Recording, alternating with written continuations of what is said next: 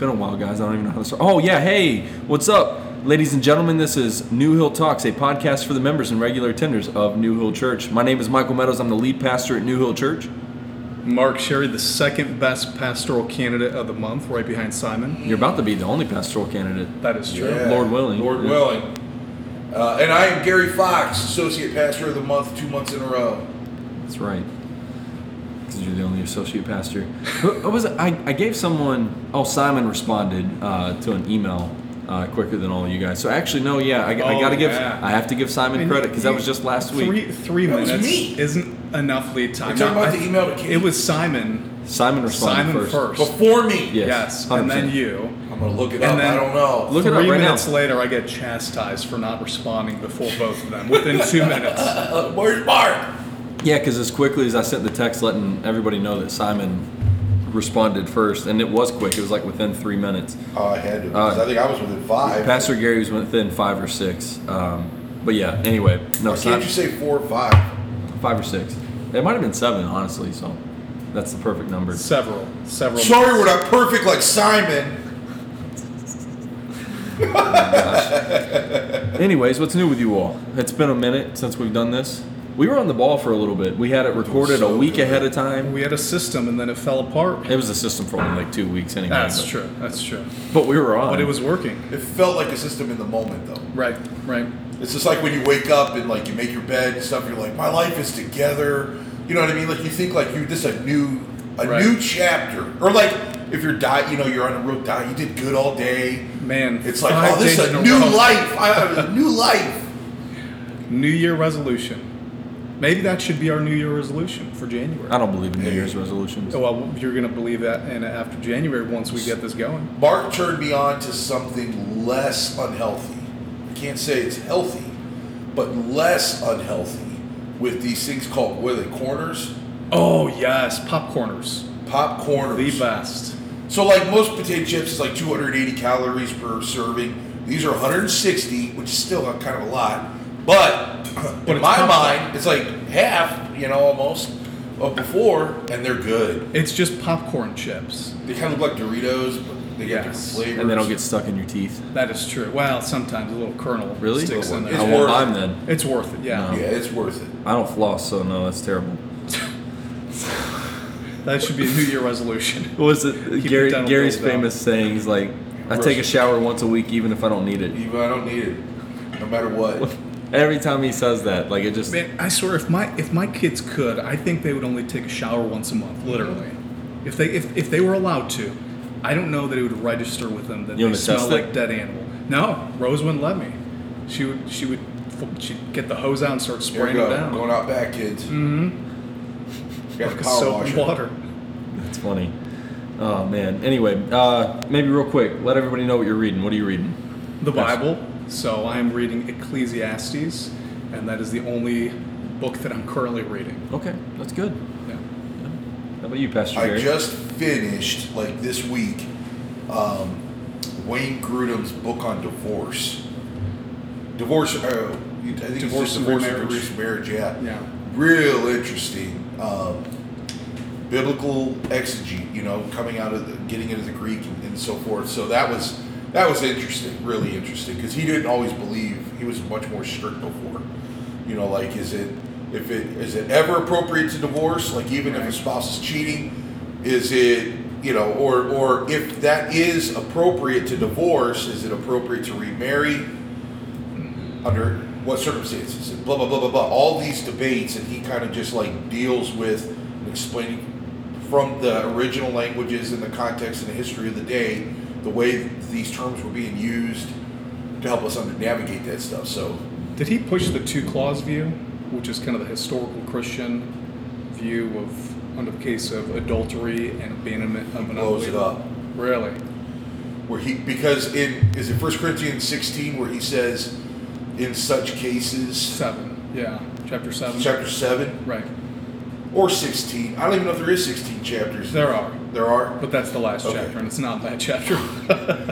But he gets into, believe it or not, builds a whole case out of the way in which that was a Greek phrase that was used in other contexts that Paul lifted. He used a common in such cases. So what he was saying is that this is one example of several different kinds of severe, in his context, severe marital justification for divorce in such cases. Interesting. So he's arguing that it's certainly not a willy-nilly thing, but in cases of, he would argue, and he makes his argument, but like for physical abuse, not abandonment, because that would be one of the clauses.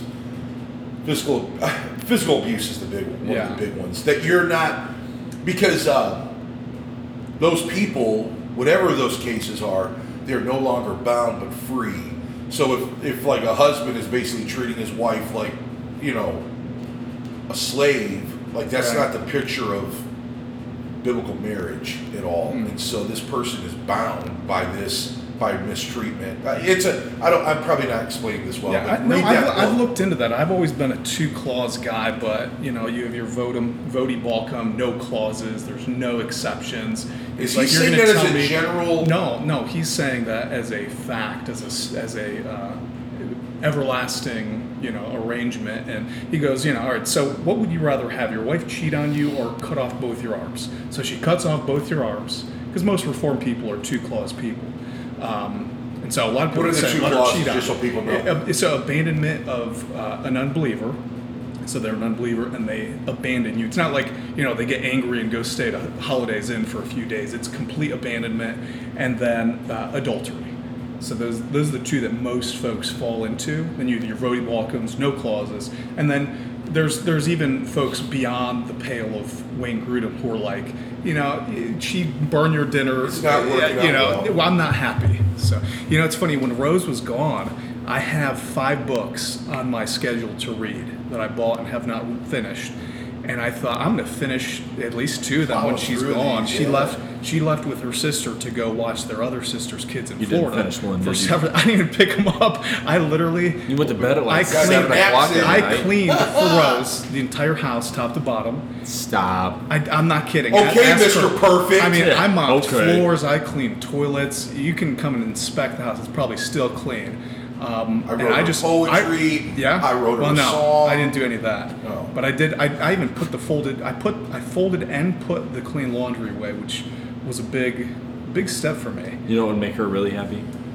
You learned how to swing a baseball bat. Wow. But it's not a baseball bat. See, I can swing a baseball bat. I can't swing a softball bat. You see the difference? There is a difference. Hitting a softball is way harder. No. Oh, yeah. Because it's so much bigger. No. Yeah, I think what I just said was learn how to swing a baseball bat, not learn how to hit a ball. Mark may be able to hit a baseball, but Mark needs to learn how to swing a bat. He's stuck in a frame. Did you guys hear what he said? He says, "I think too fast." I love that. Softball is too slow for me. I'm gonna make a T-shirt that says, "I think too fast." I'm 2 steps ahead. I already see the ball going over the fence. And so by the time I swing, it's just never the right time. You play baseball. Don't tell me there's not a major adjustment. Because with baseball, when the pitcher is cocked, for sure, you need to be making your motion with your foot to step forward into the... I don't think that there's a major adjustment between that and slow pitch softball. The ball goes arching up. It's like a beach ball. Would be just switching topics. It'd be interesting to share with the audience. Is we're working on the security team on beefing it up. What if we shared a new feature for each week for a new non-lethal self-defense that every person should carry? You're into this. I introduced to you Palm Industries pepper spray. Mm-hmm. It's very small. It has a safety latch on top so you don't spray yourself in the eye. I got 2 for $25. Since Rose doesn't listen to podcasts, I got 1 for her for Christmas. Sure, she's gonna love it. And so non-lethal. If she listens to this episode without me and Gary saying anything, or a listener, if we find out that one of you listeners, let her know. If she does, and she finds out that you got that for her, you've got to take her out to a dinner of her choice, her night, and Gary will watch your kids. Fair enough. Oh, yeah. And Gary watches. All right, fair enough. I mean, it sounds like a treat for me. I'm going to tell her when I get home. I should have come up with something. You know what, Mike? So here's a tip. I would give as a tip for non-lethal. Gary's guns, Gary's muscles. He's got his left fist. Crunch and munch. But in my case, they're lethal. So one of the things that actually, and then we'll move on. One of the things that police officers back home, like in West Virginia, have told my mom over and over is to get wasp spray. Oh yeah, for sure. Wasp spray, they say, is great, especially like if you're hiking. In West Virginia, you run into like a black bear. You won't get in trouble for carrying it. It's great to have. Who's going to carry around a can? Well, you can get it in a smaller can. Okay, it's not like the big, huge ones that you see in like Home Depot. Yeah. But like they'll also shoot out to like 15, 20 feet. That's a good idea. We'll have to test it out on somebody. Would you like to be I've seen some people. I'm sure we can just find some YouTube videos. The big can of Hornet spray in their car type of thing. Somebody tries to mug them. They got it at Costco. Blast them. It's like the size of a fire extinguisher. It's one of those Roundup big jugs. That's another thing. What if you just carried a fire extinguisher on you, and then if it runs out, it's a metal object? Yeah, what are you gonna do with that? What are you gonna do with this spray? In if the non-lethal didn't help, then you use the lethal metal of it. This isn't a Home Alone. Hey, look, you're not gonna hit Joe Pesci or spray him in the face. He's gonna fall backwards onto a bunch of marbles. Ask Michael, what's your defense of your home plan? Like, what's your plan? He's like, I got Hornet spray. I'll tell you what I got. I got a bedroom window. I'm hopping out. He has Aubrey, here's the Hornet spray. I'm going out the window. He has a baseball bat because he's so good at hitting softballs. I watched this video and this guy was talking. He said, there's like always these videos on TikTok, and it's like, what would you do if I broke into your home? And this one's just this huge dude, and it goes to this guy, and he's like, I'll tell you what I'm gonna do. He's like, I'm running. I'm out the door. He's like, now I know what you're thinking. I got kids, right? He's like, but I'm thinking that I've trained them well enough to know they got to run too. And if they don't, then I failed as a parent, but I won't fail as a man. I'm getting out. That's pretty great. It's like I told you guys at Nashville, we're walking around the streets at Nashville, says you guys are safe when you're with me because I can scream like you cannot. All right, so today we're going to be talking about Santa Claus and yoga. We're going to start out with Santa Claus. If you're interested in the yoga part, you'll have to skip ahead, but we advise you to stick around for the whole thing and listen in. Because it's relevant. We had a listener question come in. And the question was, what do we do about Santa Claus? As Christians, is it okay to teach our kids about Santa? Is it unbiblical, or are we sinning by doing so? Pastor Mark. Yeah, so I think there are different categories. So there are parents who wholesale teach their kids, as matter of fact, that Santa Claus is a real supernatural being who knows everything they do. As you know, he's basically God, and he gives them gifts or he punishes them with coal, and they don't put that they put that in the category of truth. And he's coming to their house. Yeah, and he's coming. Right. And so it's exciting for the kids, as are all fantasy stories, but they fail to delineate from the truth. And so what happens with some, and I don't have any statistics, I just know a couple experiences, is as kids grow up, they're hearing about Santa Claus and they're hearing about Jesus. Some of them hearing more about Santa Claus than Jesus, especially around the holidays. Right, it's all about Santa, and so the kids start. It's all about being good for the sake of that gift, too. Yeah, right. Earning works, and so as they're growing up, they realize, wait a minute, a friend tells them, or maybe one of the parents slip, and they realize, I've been lied to my entire life. Have I been lied to about Jesus? Right. And how long did you believe the lie? 14. I think my parents were like Pentecostal holiness, so I found out last week, and it really it was kind of a surprise to me. Said what? That wasn't Santa Claus kissing my mom? No, I can't recall it. I think my parents were very careful and did not push it on me as matter of fact. My parents did. Oh, did they? Dude, yeah. Santa Claus is coming. Everything you just said. He's keeping track of you. He's got a list. Like, I believed all of that stuff, right? And we were going to Baptist church and learning about Jesus and all, like, I do remember that there were these two supernatural characters as a kid, and it's like I look back and it was like, because obviously at some point I figured it out, but like the way I would describe it is like it opens the door to like what I do. Keep going. You just said at some point I figured it out. So Mark and I, people don't get to see this. I wish we did like a video podcast. Just so we can see each other's facial reactions. Anyways, it's just because we're brothers. Anyway. Sorry, Gary. So at some point, I don't remember how old it was, but it does open up thoughts of the possibility that this Jesus isn't real, and this was passed down, and parents teach this to children to make them behave, and all of these things. And it was like, did I articulate it that succinctly in my mind? No. But it does, it's like the first opening of doubting supernatural things. Yeah. Because you think about the things that we say about Jesus: virgin born, raised from the dead, created everything, the Red Sea was parted, the feeding of the 5,000. All of these things are every bit, if not more fantastic than Santa Claus can get around the world in one night and do all these things, So it's like I kind of do remember a little bit of that.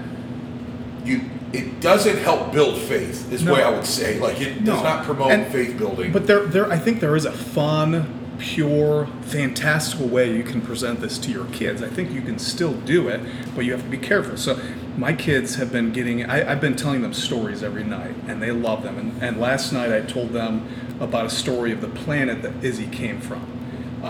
And Izzy's our little purse dog, and she comes from another planet, and I created this elaborate big story. And Lily goes, "Oh, I believe you. And Nathan's like, "No, that's not true. The entire story is back and forth between them two." And I said, "Hold on. Like many of the stories, most stories I tell are fictitious. Right. So yes, but enjoy the moment." So I'm not against, putting up a Santa Claus in your house. I'm not against telling a story, but I always think we should balance that with the truth of, hey, Saint Nicholas is an actual historical figure. He actually punched Arius in the face. He was a heretic, pushing, that Jesus was not God. The homoousios versus homo. Do you remember the specific thing that ticked off Santa Claus? The homoousios? Where he was saying basically that Christ was the first created thing. Oh yeah, that's the homoousios. And right. Santa Claus went bam, and that's where Arianism and semi-Arianism comes from. But I think you can tell it as a story, a fun story like anything else, right? We tell allegory, like in Christian children's books, they're fictitious stories. Narnia. They're allegories, they teach lessons, right? Yeah, the Chronicles of Narnia, whatever it might be. So I do think you can do that carefully, thoughtfully, but you want to be careful to delineate between this is fact and this is fiction. Right. And fun. Yep. Yeah, that's what I was saying. Now, there's some parents out there that are like, the whole thing is pagan. Don't introduce any of this stuff to them. Keep them far from it. It totally distorts any meaning of Christmas whatsoever. In fact, even a lot of our Calvinistic forefathers wouldn't even celebrate Christmas. Right. In Boston, I think it was outlawed for 12 years at one point. Outlawed. Could not celebrate Christmas because of all of the paganism that was coming in with it. So there is that reaction that some people have, and there's a little bit of logic to it. You start thinking through it. It's like, yeah, we're not pagans, so why would we do that? But it's excessive. The Bible doesn't describe us. We're to be in the world, not of the world, of course. But when you're in the world, that means you're eating the food, you're in the culture, you're living with the people, and then when you're dealing with kids, they are. If you don't teach them. What's the word?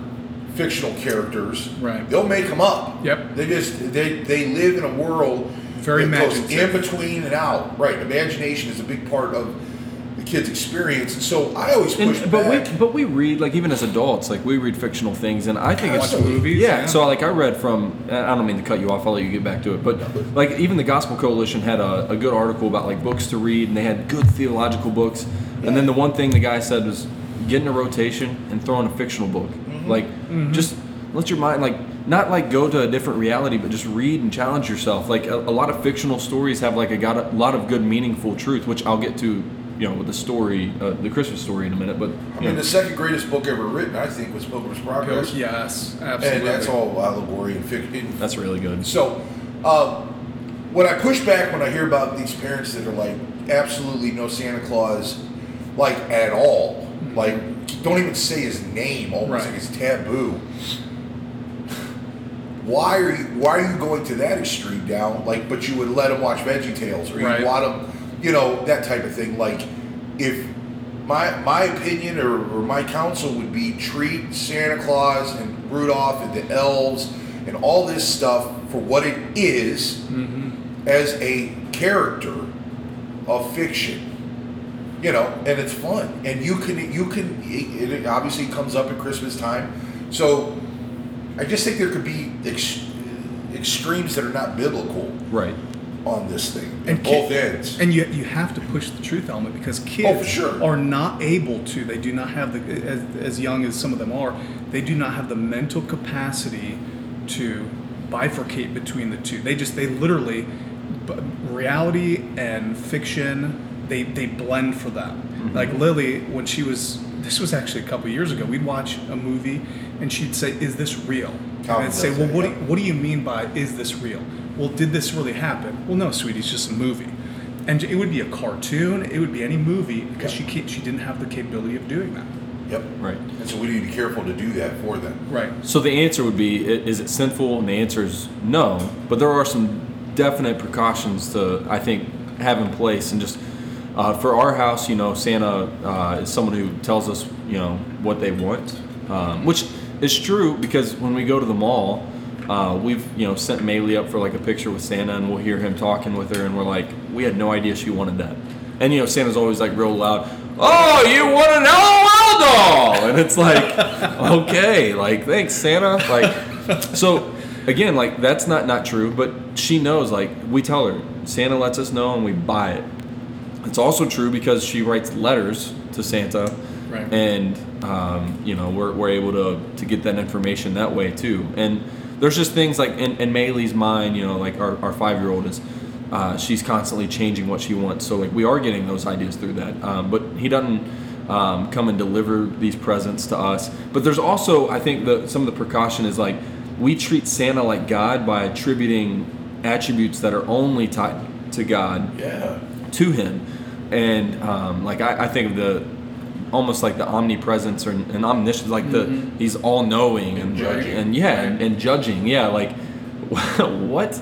Like, and then I don't want my child, being good because they want a gift. Right. Now I know that we incentivize our children in many different ways, but I'm not incentivizing them because Santa's giving them a gift. I'm also, by the way, not spending more money in 1 month and giving credit to another person. Right. I want the credit. You worked for that. And I mean that. Like, I want Maylee to know, like, there was sacrifice made by mom and dad. Like, and that might sound silly to some of our listeners, but it's just true. Like, because I want her to know, like, you quit believing in Santa, or like you fully grasp that he's a fictional character. Maybe later on in life you like understand, like, he's not really telling us anything. Like, we converse with you throughout the year, we know what you want, we know what your needs are, but like I just don't want to like give them this idea that like this is their guy, you know what I mean, like he's doing all these like or like things. my hope, like you said something. Let me just tell this little story. Not a story per se, but you guys got to do a follow-up podcast. Is it fictional or non-fictional? No, this is real. We can't figure it out. We're not going to. So, because you said Santa Claus is able to dig out of the kids what they really want, So, our kids have more toys. Like, it's ridiculous, right? I get so sick of seeing their toys, like, and so Naomi and I are like, because like every aunt, uncle, everybody, it's just like it just is nonstop. It's like they're never gonna play with these doggone toys. So we got this brilliant idea that we took our Christmas budget and we're not buying them toys this year. What a Grinch, man. We booked a vacation to an indoor water park in Nashville. So here's our brilliant idea, right? So like they're gonna wake up and we'll probably have a little something for them, but their suitcases are gonna be packed for them and wrapped, each of them, and they're gonna open up the presents and there's gonna be the suitcase and they're gonna be trying to figure out what we're doing, and we're like, let's go right now. We're gonna get in the car and drive to Nashville, right? It's gonna be yeah. So to us, this is a great idea. We were in Gatlinburg right after Thanksgiving for a few days, and they had a Santa Claus. They sit down on Santa Claus, they get a picture with Santa Claus. Oh, little boy, what do you want? And they start going through this list of, I really want, I can't remember, this dirt bike thing or whatever it is. And Naomi and I are looking at each other going, oh man, I think we're about to ruin their Christmas. This is coming from the guy who throws empty gifts in the fireplace when his kids misbehave. Oh, there's a helpful tip, parents. If you got a fireplace, wrap empty boxes in Christmas wrap and put it under the tree like a present. And then when the kids are being bad, you accidentally grab the wrong one. You say, it's the suitcase box. If you don't stop being bad, I'm going to take one of the presents under that tree and just go right in the fireplace. And then inevitably, they're not going to listen. They're going to keep doing it. You get up off your chair, grab an empty box that they think is a present, and chuck that thing in the fireplace. Man, I'm telling you, they will be crying, but they will stop it. So moral of the story, fictional Santa, good. Elf on the Shelf, evil, from the pits of hell. We have one. And I'm telling you, let that in your house? There's something demonic about it. Yeah, he's got a weird little twisted and I don't face. think Rose is moving around. I think he's moving on his own, like legit. It's Caleb. Caleb probably. I don't know. Whatever it is, I don't touch it. I don't think about it. He terrifies me. I saw him hovering over my face one night. What? How did that thing end up in your house? Rose, of course. So, that wasn't. Where else would it come from? So we understand that there are even pagan roots to Christmas, but it can be redeemed and be used. We can talk about that too. All the holidays, and this all plays into the next part of the segment. What's another pagan practice that can be redeemed today? Yeah, I mean, one of my favorites is yoga. I'm really good at yoga. Are you really? A lot of people don't know this. I can barely touch my toes. We just talked about not lying. He's a 10th degree yogi. Yeah, I'm a black belt in yoga. So, oh my gosh. So yoga, what is it? What is yoga? Let's start with the origin of yoga. Uncomfortable for one. Well, yeah, for guys of your age. Yoga is perfectly fine except for the part of where it damns your soul to hell. But the rest of it's pretty good. I'm kidding. I'm not kidding, but I'm no yoga expert. I probably looked it up 3 times in the last week, and I can never remember. All I know is it's associated with Hinduism, as I understand it. Yes. And it's every movement, everything originally was associated with spirits and inviting the spirit world into your life as a positive energy. That's the historical roots. Just like with Christmas, it goes back to the Germans, and everything from the tree to the wreath to the tinsel on the tree is all from the fertility god, and it's all sexualized. Same thing with Easter, with the bunny. I mean, really, Halloween. All these practices, all these holidays, most of them go back to a religious movement at a time that had traction, it spread, and then the saints saw it, they saw how popular it was, and they actually redeemed that for the culture. Christmas, Easter, yeah, I mean, all of them pretty much. Another great one is rap music. Rap music, I think, in its initial stages was innocent. It wasn't how it was in the 90s, the 2000s, and then you had Christians who came along who grew up in that rap culture, which was all, just like rock when it came out, or a few, not generations after, but years after it came out, was about rebellion, sex, drugs, anti-authority. And I mean, even the word rock and roll refers back to coitus in a car because they saw the car rocking and rolling. So basically, Christians over time have redeemed rock and roll. They've redeemed rap. When you have Paul Washer, who's probably one of the most stringent preachers of our day, on externals. Happy-go-lucky, I think Paul Washer. Yeah, and when he's saying to the Reformed rappers, what's that movement called? It's something hop. I don't know. It's Christian hip hop, basically. When he looks at the rappers who are rapping Reformed rap and saying, you have redeemed this from the culture, that gives you pause to at least consider it might be the case. Right. Yeah, so here from the internet you can see, like it talks about, it says yoga is essentially a spiritual discipline based on an extremely subtle science. So it does go back to Hinduism. We get that yoga really in its roots and foundation was some kind of pagan practice, for sure. And it still happens. Yeah, because I want to make this point. There's a big distinction I would make between the Christmas tree and practicing yoga. And we're going to define these terms. What is yoga? Okay. Yoga is still prevalent around the world as a spiritual pagan exercise. When I say exercise, I don't mean the stretching. A spiritual discipline. Okay. The Christmas tree is no longer associated by pagan. That pagan teaching is no longer, that's dead. It's not an active thing. Yoga is still very much active in the Hindu world for sure. And so I do think that puts it in a different category. It is a contemporary pagan belief system. Right. So what you have is like Western culture, like we moved out of so this is really, really prevalent, I'd say, in the Middle East. I mean, based off of what I'm reading, so I'm like open to correction. I mean, I've got it up right here with some resources and whatnot. But here today, Mark, if I was going to ask you, like, what is the yoga studio in Medina, like, what do they do? Like, what's their... And obviously there's other ones, but like the general American understanding. I mean, I think it'd be stretching and breathing. I think the instructors bring in some level of spirituality into it, but I think most like yoga moms that go, and I know there are men that go to yoga, that's fine, not my thing.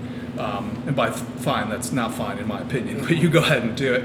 But I don't think they're going to worship the god of self. I think they're doing that regardless of the class. But I don't think most people in our culture are thinking, oh, let me go invite spirits into my life. Sure. And they already have that outlook before going in there, right? If they have it. Right. So I think it's general, kind of like Halloween. I don't think most, parents sending their kids out trick or treating are thinking, oh, let's let the demons out. Now then, so this is good.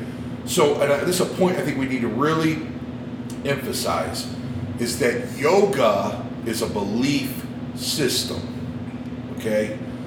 Now you can call stretching yoga or whatever, but if you're not associating the belief system with the class, then you're not doing yoga. And I would bet you that if you asked a true yoga adherent from wherever, is what these Americans doing, is this yoga? Yeah. They would say, no, it is not yoga. Right. Because and yoga we do that with marriage, right? Yes. So like other people have taken and hijacked marriage, and they call it marriage. Mirage. Yeah. And we would say like, no, that's not marriage. We're calling right? it that, but it's not. Yes, good example. So can that word be redeemed though? Pastor Gary, so you did research. So we've started this class.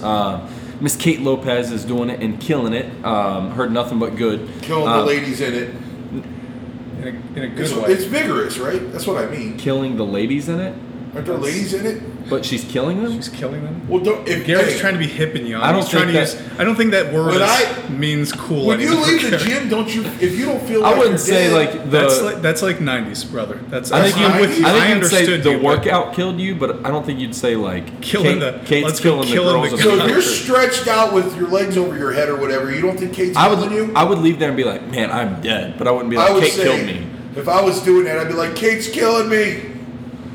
All right, I hear you. I probably just wouldn't say Kate's killing the ladies. You're killing the mood, Gary. What if I said Kate's trying to kill me? So we talked about it and going into this because it's super beneficial, and we're going to get into that, like the stretching and everything. But the name itself, we came to a consensus, the pastors of New Hill, that we could move forward with that name. It's not the Hindu practice. Like we're not having a practicing pagan practice going on in our church. And it's in parentheses. So it's not the name, it's in parentheses to clarify, to distinguish from the Hindu practice. Mm-hmm. That was at least our initial thought. Right. So the word is an old word out of, and I can't remember off the top of my head the language, but it's whatever they were speaking when they were doing Hindu. Yush? Yeah, it's like... It's, the yoga word is derived... the word yoga is derived from the Sanskrit root. YUJ. So, and it means bind, okay? The Hindus, the pagans, took a common word, yoga, or what we would now say yoga, and they loaded it with spiritual meaning. And Christians have done this as well with baptism. Baptism, or baptize, was a common term that would be used for all kinds of things when you were talking about dunking something or submerging something. That's why, in fact, we believe in immersion baptism, because the word itself means immerse. It means emerge or submerge. The word yoga, so my point is this, the word yoga by itself is not a sinful word, okay? And so, as a Christian, under the proper context in which you're using the word, it's not a sinful thing to employ or to use to describe a certain exercise. You get on the floor and you do something. You say this is like a yoga pose. Mm-hmm. That would not be. You're using it generically. I don't have a problem with that. I would say when this class first came up, I was way more apprehensive about even using that word because I thought it was a direct pagan word, and it was not. Right. And so as Christians, there's a number of tensions that we're wrestling with. One is that we need to be people of truth, and we need to use equal weights and measures. In other words, we need to be fair and not allow either traditions or feelings to cause us to judge things certain ways. Become legalistic. Yeah, we have to assess things rightly as to what they are. So that's why I signed off on using that term, because as I studied what's called the epistemology, or the root of that word, I realized that it just means bind. Now sometimes there's things where it's maybe not sinful, right? Like this, you can use yoga, you can have that class, right? Be a Christian, but then there's a sense too where it's not the most wise. You can't disassociate it in the culture. Yeah. So like with Islam, like first of all, there are health benefits, which I'm sure you guys are going to get into with yoga, which is the predominant purpose of it, right? It's not for anything else but health purposes. Which is what comes up when you search yoga on the internet. Exactly. But like if so, there are certain practices that wouldn't necessarily be sinful in and of themselves. For instance, if I wore like a Muslim hat and grabbed a Muslim mat and I went and I faced east and I'm claiming I'm praying towards Yahweh and I wore, a Muslim garb, it wouldn't necessarily be sinful praying to Yahweh, but the appearance of it is irredeemable. You can't you cannot in this culture disassociate that. And so it would be, I'm not gonna, I think you'd be hard pressed to say it's not violating a commandment of lying. Excellent. And it would be an example of eating meat sacrificed to idols. Right. It would be an application of Apostle Paul's teaching on that. There is nothing sinful about eating meat offered to idols, because those idols are not real. Right. It's all just barbecue. Like, it doesn't matter. Unless the weaker brother, and by weaker, don't get upset by this. These are people that are either they have a sensitive conscience or they just haven't studied this issue enough. And that's what God calls them. Yes, but it's not like we're making this up. It is a sense in which they're weaker because they haven't strengthened themselves in this area, because they haven't studied it out, talked about it, thought about it. Paul is saying, if you're doing that in front of them, don't do it. Right. Do not do that. Don't cause your weaker brother to stumble. And so I think your example is exactly right, because the Bible, nowhere does the Bible, particularly in the New Testament, talk about a hat that is sinful or a certain style of clothing, as long as it's modest, it's not, showing off your body, as sinful. The Bible does never forbid anybody from kneeling on a mat. Right. The Bible never forbids praying towards the east. None of those things, if you chop them up, are sinful. Right. Okay? But, because of what you just described, you'd be surrounded by all kinds of people that are in this quote-unquote weaker brother category that would be all kind of bent out of shape. And then they're going to not, like, what is this smart guy about? Right. What is he teaching? I'm not listening to him anymore. This dude thinks he's a Muslim. Yeah. So one of the places that Christians develop the sensitive conscience, and you know, rightfully so. Thank God for Christians with sensitive consciences, because I have a sensitive conscience about certain doctrines that are not popular. I don't die for them, but I think it's good. Like David, King David had a sensitive conscience, so much so at times in his life, so much so that when he cut the hem of the garment of Saul, you know, his conscience pricked him. That's a good thing. And you don't want to be like him later in the story, where he has everything, he's full, and he has a hardened conscience. But Christians often go to 1 Thessalonians 5:22, and I've heard this a ton. I went to Bob Jones University, independent fundamental Baptist, group, and it's abstain from every form of evil. And there's times I will agree with them. For instance, the form of putting on, acting like a Muslim. But there are other ones I don't, like with Halloween, or with smoking a cigar, or with drinking a scotch. Just because the world at times abuses those things doesn't make them in and of themselves evil. And so they apply that verse anywhere they want to, and it's very subjective. Yes, right? whatever the form I of don't evil like. To them. Whatever or rock and roll would be another one. Yes. And by the way, the context is do not despise prophecies, but test everything. So don't despise them, test them, hold fast to what's good, abstain from every form of evil. So the context is doctrine, actually, is one thing. Mm-hmm. But I think that's, Christians, if they're going to develop a well thought out system to deny a cultural norm, they need to have context in God's word, and not have just one verse out of context to make their point and just throw it at people, right? It doesn't. You can't beat people over the head with one verse. What does the entirety of the scripture say? Tota scriptura. Right. Yeah. So with that understanding and that foundation in mind, and talking with the class leader, Kate Lopez, we've decided to change the name of the class to Kate's class. She's going to be leading it. But then it draws out something that we want to do is teach. So now that the name has changed, has the practice changed? Our practice hasn't changed, but is it still pagan? Should people or believers? It's like two issues. One is the name. The second is the. Well, now they're still doing stretches, the and movements. Is that stretch a pagan stretch? And I want to hand this over to you, because I think Pastor Gary, I think you, as we've talked, you've articulated this well. That no stretch is a pagan stretch. Like people and ideologies don't have the rights to those things. Right. Like, that's so critical. So now I guess you could do. I use this as an example with one of our members that was asking about the stretches. I'm sure there are sinful stretches. Like I use the example of your finger.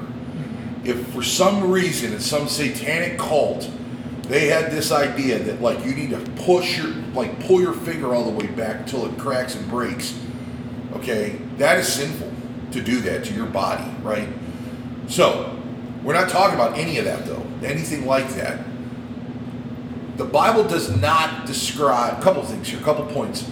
The Bible does not describe anything, either in the Old or New Testament, as a pagan, even a pagan object. Or a pagan, in and of itself, a pagan object, or a pagan pose, or a pagan, in this case, a pagan stretch. It's what makes something pagan, and I really want to stress this, is the thoughts that go into the object. So you could take this lighter right here, nothing wrong with this, but if I told you that this thing is a god, and this thing is angry with you, and so you need to do certain things for it, right? You either believe that or you don't. The minute you believe that about this lighter right here, now we're dealing with paganism. Right. This lighter is not pagan by itself. It's just sitting here. It's not pagan. So there's no such thing as like Christmas tree is another example. Okay?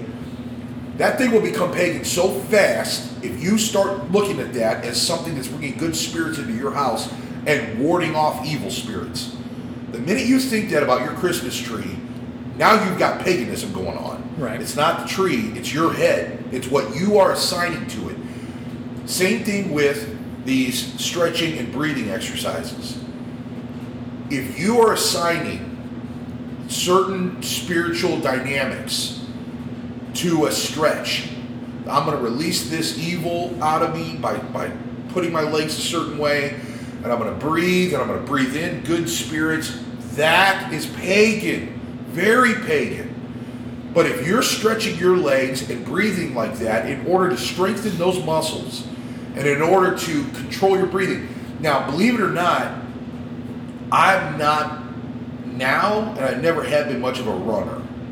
That may surprise people. But from what I understand... Why are you laughing?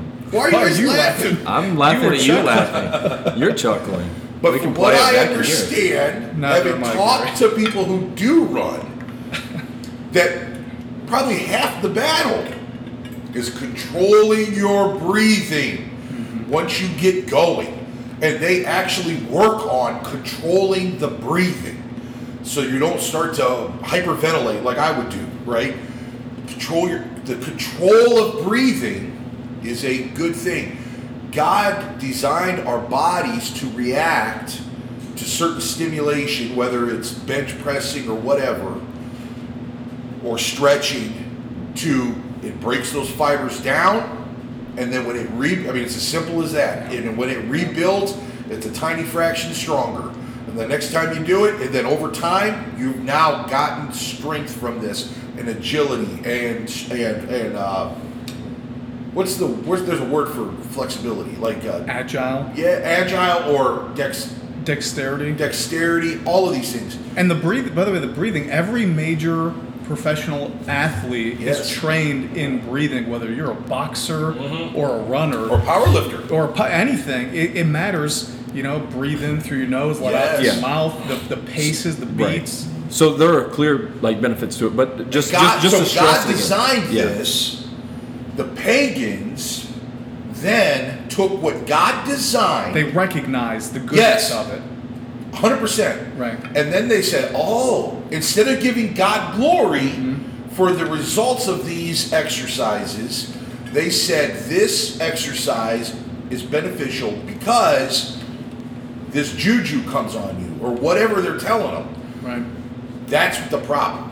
They are, so I guess in a sense we're redeeming it, but really they perverted it. They're the ones who loaded all kinds of meaning behind this stuff, and they don't have the authority to do that. And it can go the other way around to where who it's defines what's good and evil? God does. Right, but in the Bible, not the pagans. It can go the other way to where plowing your field is good. It's a good thing to plow your field. But in the scripture it says the wicked plow the field, and it's sin to them. The wicked plow, and it's sin to them. So you can do good things, and if you're a sinner outside of Christ, you're still in sin. So just pointing out, it can go. So both if somebody ways. says to me that crossing your legs this way, or putting your feet behind your head, or whatever they do in there, okay, that's pagan. My question then is, says who? Okay, how do I know that's pagan? Well, the pagans teach that it is. Who gave them the authority to define that? Nobody. God never gave them that authority. They don't have the authority to tell us what is and is not true, what is and is not godly, quote unquote, or spiritual. They're doing something they should have no business doing. God did never give them the authority. So I don't have to, this gets really good, I don't have to follow their rules. I don't have to acknowledge them or their authority to define this stuff. So you can bench press, you can put your feet behind your head. All of these things, the difference between that, well, for me it would be like bending my finger all the way back, but for those of you that are in shape, like the reaction to that stimulation of those muscles is beneficial. If you do it correctly with the right form, and you can injure yourself doing anything, but and so that's how you know it's of God, because it creates growth, it creates health. It creates all kinds of good benefits. So you know it's of God because God designed your body to do that. So we understand the weaker brother issue on the use of the word yoga, because we have two options as pastors. About once a month, we could sit down with somebody for an hour and talk about this with them and explain to them the history of the word yoga and all that. Or we can just say, you know what, this is just not worth it, so we're going to have Kate's class instead. But we will not back off of the stretching part of it, because there's no need to. And by doing that, by acknowledging somehow that the pagans have the right to define these things as spiritual, it's giving them an authority in our church that they don't have. They don't have the authority to do that, and those stretches are very beneficial. I'd encourage any of the ladies to go do this. So that's the thing now too, is like if you're curious about the stretches as a pagan, just go to the class. So I know it's going to be taking a hiatus this month with the holidays coming up and everything, but like in January when it picks back up, check it out. And it may not be your thing. Like you literally may be like, yeah, this is exercise and I don't care for, like this is not my thing. It's not what I'm going to do every other Thursday. But at least one time go check it out and see how Kate is leading this class so well. Yes. Just praying for the ladies, praying with the ladies at the class. Like Kate's in a great worship music. Yeah, like and Pastor Kate Gary's right. Like practice yoga. Right. She does not. Not a pagan. She's not a pagan whatsoever. Loves the Lord. Yeah, loves the Lord, loves the Word of God, and it has no. The only thing she wants to do is encourage the ladies to be fitness, healthy. Be healthy, and encourage the relationships. Yeah. And I think there's some noteworthy caveats, just to mention. I don't think anybody's going to go this far, but gestures do mean things within cultures, right? Within cultures, yes. So my middle finger means something. Well, which president did the peace sign? H.W. Bush. Was it? When he was leaving, I think it was Japan. I was a kid, but I think it was Japan, and he went like this. And that, that's right. The two fingers, that was their middle finger. So that's a perfect example. Yeah. Winston Churchill too for victory. It looks like he was flipping everybody off on his way out of town. So he's just trying to say like peace. So some cultures, you don't look a person straight in the eyes. Now I think that's ridiculous, but that's just offensive. You don't shake hands in some cultures. There's all kinds of culture. So you want to be sensitive. We're not just saying, the pagans identify that. To be. Yes, be respectful. Right, and also you don't want to have your house. Okay, well the Buddha, what's the Buddha statue? Little Buddha statue. There's a name. Okay, so you don't want to have a bunch of Buddha statues around those. That doesn't mean anything. People come in your house. You really think they're going to understand the difference? Little statue I had in the office. Now, if you have a library with collections of things you've purchased around the world. Again, I don't think there's a problem because it's a display showing your travels. Is it a sin to own a Book of Mormon in your library? No. Now to read it and believe it, yes. Bingo! But to study it and to understand it, to be able to combat it. So again, what Gary's saying is absolutely true. And there's always some person out there who's like, nothing matters. Nothing I do matters. No. Because God associates the intention of my heart, and there are Christians I've met who it's like it's all about the heart. It's all about the heart. It's like, man, I get what you're saying, but it's not, because words mean something too, right? Using the GD language or OMG, it's like that means something in this culture. Now, do most teeny boppers think OMG is like they're taking God's name in vain? No, but they in general, we just want to be sensitive. That's the only caveat I would give. There's a couple places. Yeah. One, Mark is our encyclopedia. Which the passage he talks about the weaker brother? Which pastor? Which passage? Passage is chapter 8 and 9. Yes. Okay. That's what I was going to say. I was just checking to make sure Mark knew that. But there's that passage where Paul says, "Don't do that." Then. Right. Like you're talking about the Buddhas and the this and the this and the this, and then the other is where he's talking about I become all things to all men. Right. So part of that means that if you're with the Corinthian people, there may be certain things you don't do because you're being like them. Right. We're not dealing with gospel issues. We're dealing with cultural issues. Why? It's not worth it. It's not. You're distracting. You're discussing whether or not the word yoga has a legitimate epistemology, and you're talking about it for an hour. And okay, fine. you maybe want to do that one time in your life. Okay, this is not something you want to have to keep doing, because now what are we not talking about? Yeah. We're not talking about the gospel. We're not, So Paul, so that's not our counsel. That's from the Apostle Paul. He has counseled us. He has commanded us on these issues. If you're aware of a quote unquote the weaker brother situation or cultural things, you become like them. You acknowledge those things, and you don't flaunt your liberty in front of them like that. And one of the best things you've shared with me in the past, Gary, is that the weaker brother, we want to accommodate them, but we don't want them to stay there. No. I've been the weaker brother in the past many times over different issues, and through maturity in the Christian faith, I've grown up. I'm not saying I'm not the weaker brother in some instances. I certainly am, but so we don't want people to stay there. If you're a weaker brother, and I'll admit I am in certain areas, so this isn't an insult, but if you are, don't use that as an excuse to stay there. Now, don't just jump ship off your position. Exactly. You never want to violate your conscience. Oh, well, these two pastors and a candidate say, oh, it's okay. So, no, you want to research, you want to pray, you want to study, you want to talk about it. So don't just believe what people are saying. Study it out for yourself. Learn, and hear both sides of it at least. Yes. Yeah. Yes. Final thoughts? Yeah. Hey, thank God for yoga. Yeah. And I mean, really, it's the stretching and breathing of it. It's something that God gave to us. Now, I'm extending that obviously to just exercise in general. Thank God He made our bodies in such a way where we have to work. Now, it's unpleasurable under the fall, but we have to work to maintain them. We intake of energy, outflow of energy.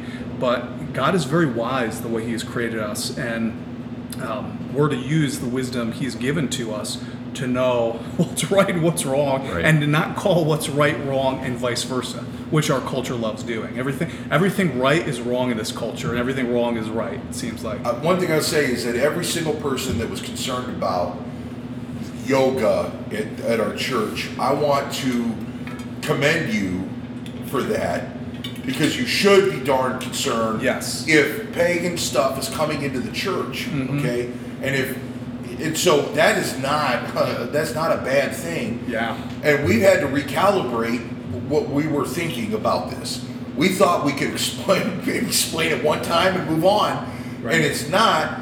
And that shows us that there are multiple people in our church that are not ignorant, and they do care about the things of God and the purity of the gospel and our witness, because you and there was someone else that had said, like, if you heard of a church that had yoga, you would instantly think they were woke. I would, yes. If I'm driving by the mega church up the street and I saw yoga classes, because of how they are, I would think they were completely woke. Gospel, they have a woman, lesbian pastor. Right. And to your point, Garrett, this shows character from you, and don't stop doing that. When you feel concern, I mean, don't be pedantic, but when you have a concern, it shows that you love God. I don't even know what pedantic means. It just means ultra detailed. Like you're just. I knew that. I just wanted you to say it. Well, I was just checking to make sure you knew. Well, I use words. I try to learn a new one each week. It's been a long time. What was the other one you just came up with? No, not came up with, but it said we need to bring back the circulation. Oh, gravitas. Solemnity. Yes. All right. So this shows you love God and His people, and keep doing it, because we could be wrong. We need to be held accountable. The Bereans held the apostles. Yes. Yeah. And we're not Catholicism here. We don't have a one man at the top of the whole structure. So keep us accountable. We'll do the same for you. You love us, we'll love you. Yes. And that's not contingent. Yeah. We hope that this podcast helped you to put Jesus in the perspective. If you have any questions about this podcast, a previous podcast, or about a relationship with Jesus, please email us at engage@newhilloh.com or go to newhilloh.com/ask to send in your questions, and we'll answer them in a timely fashion. All right, church, go and honor God in all that you do. Observe the things He's commanded. Provide to the needs of others, and extend the offer that's been extended to you. God bless. Boom.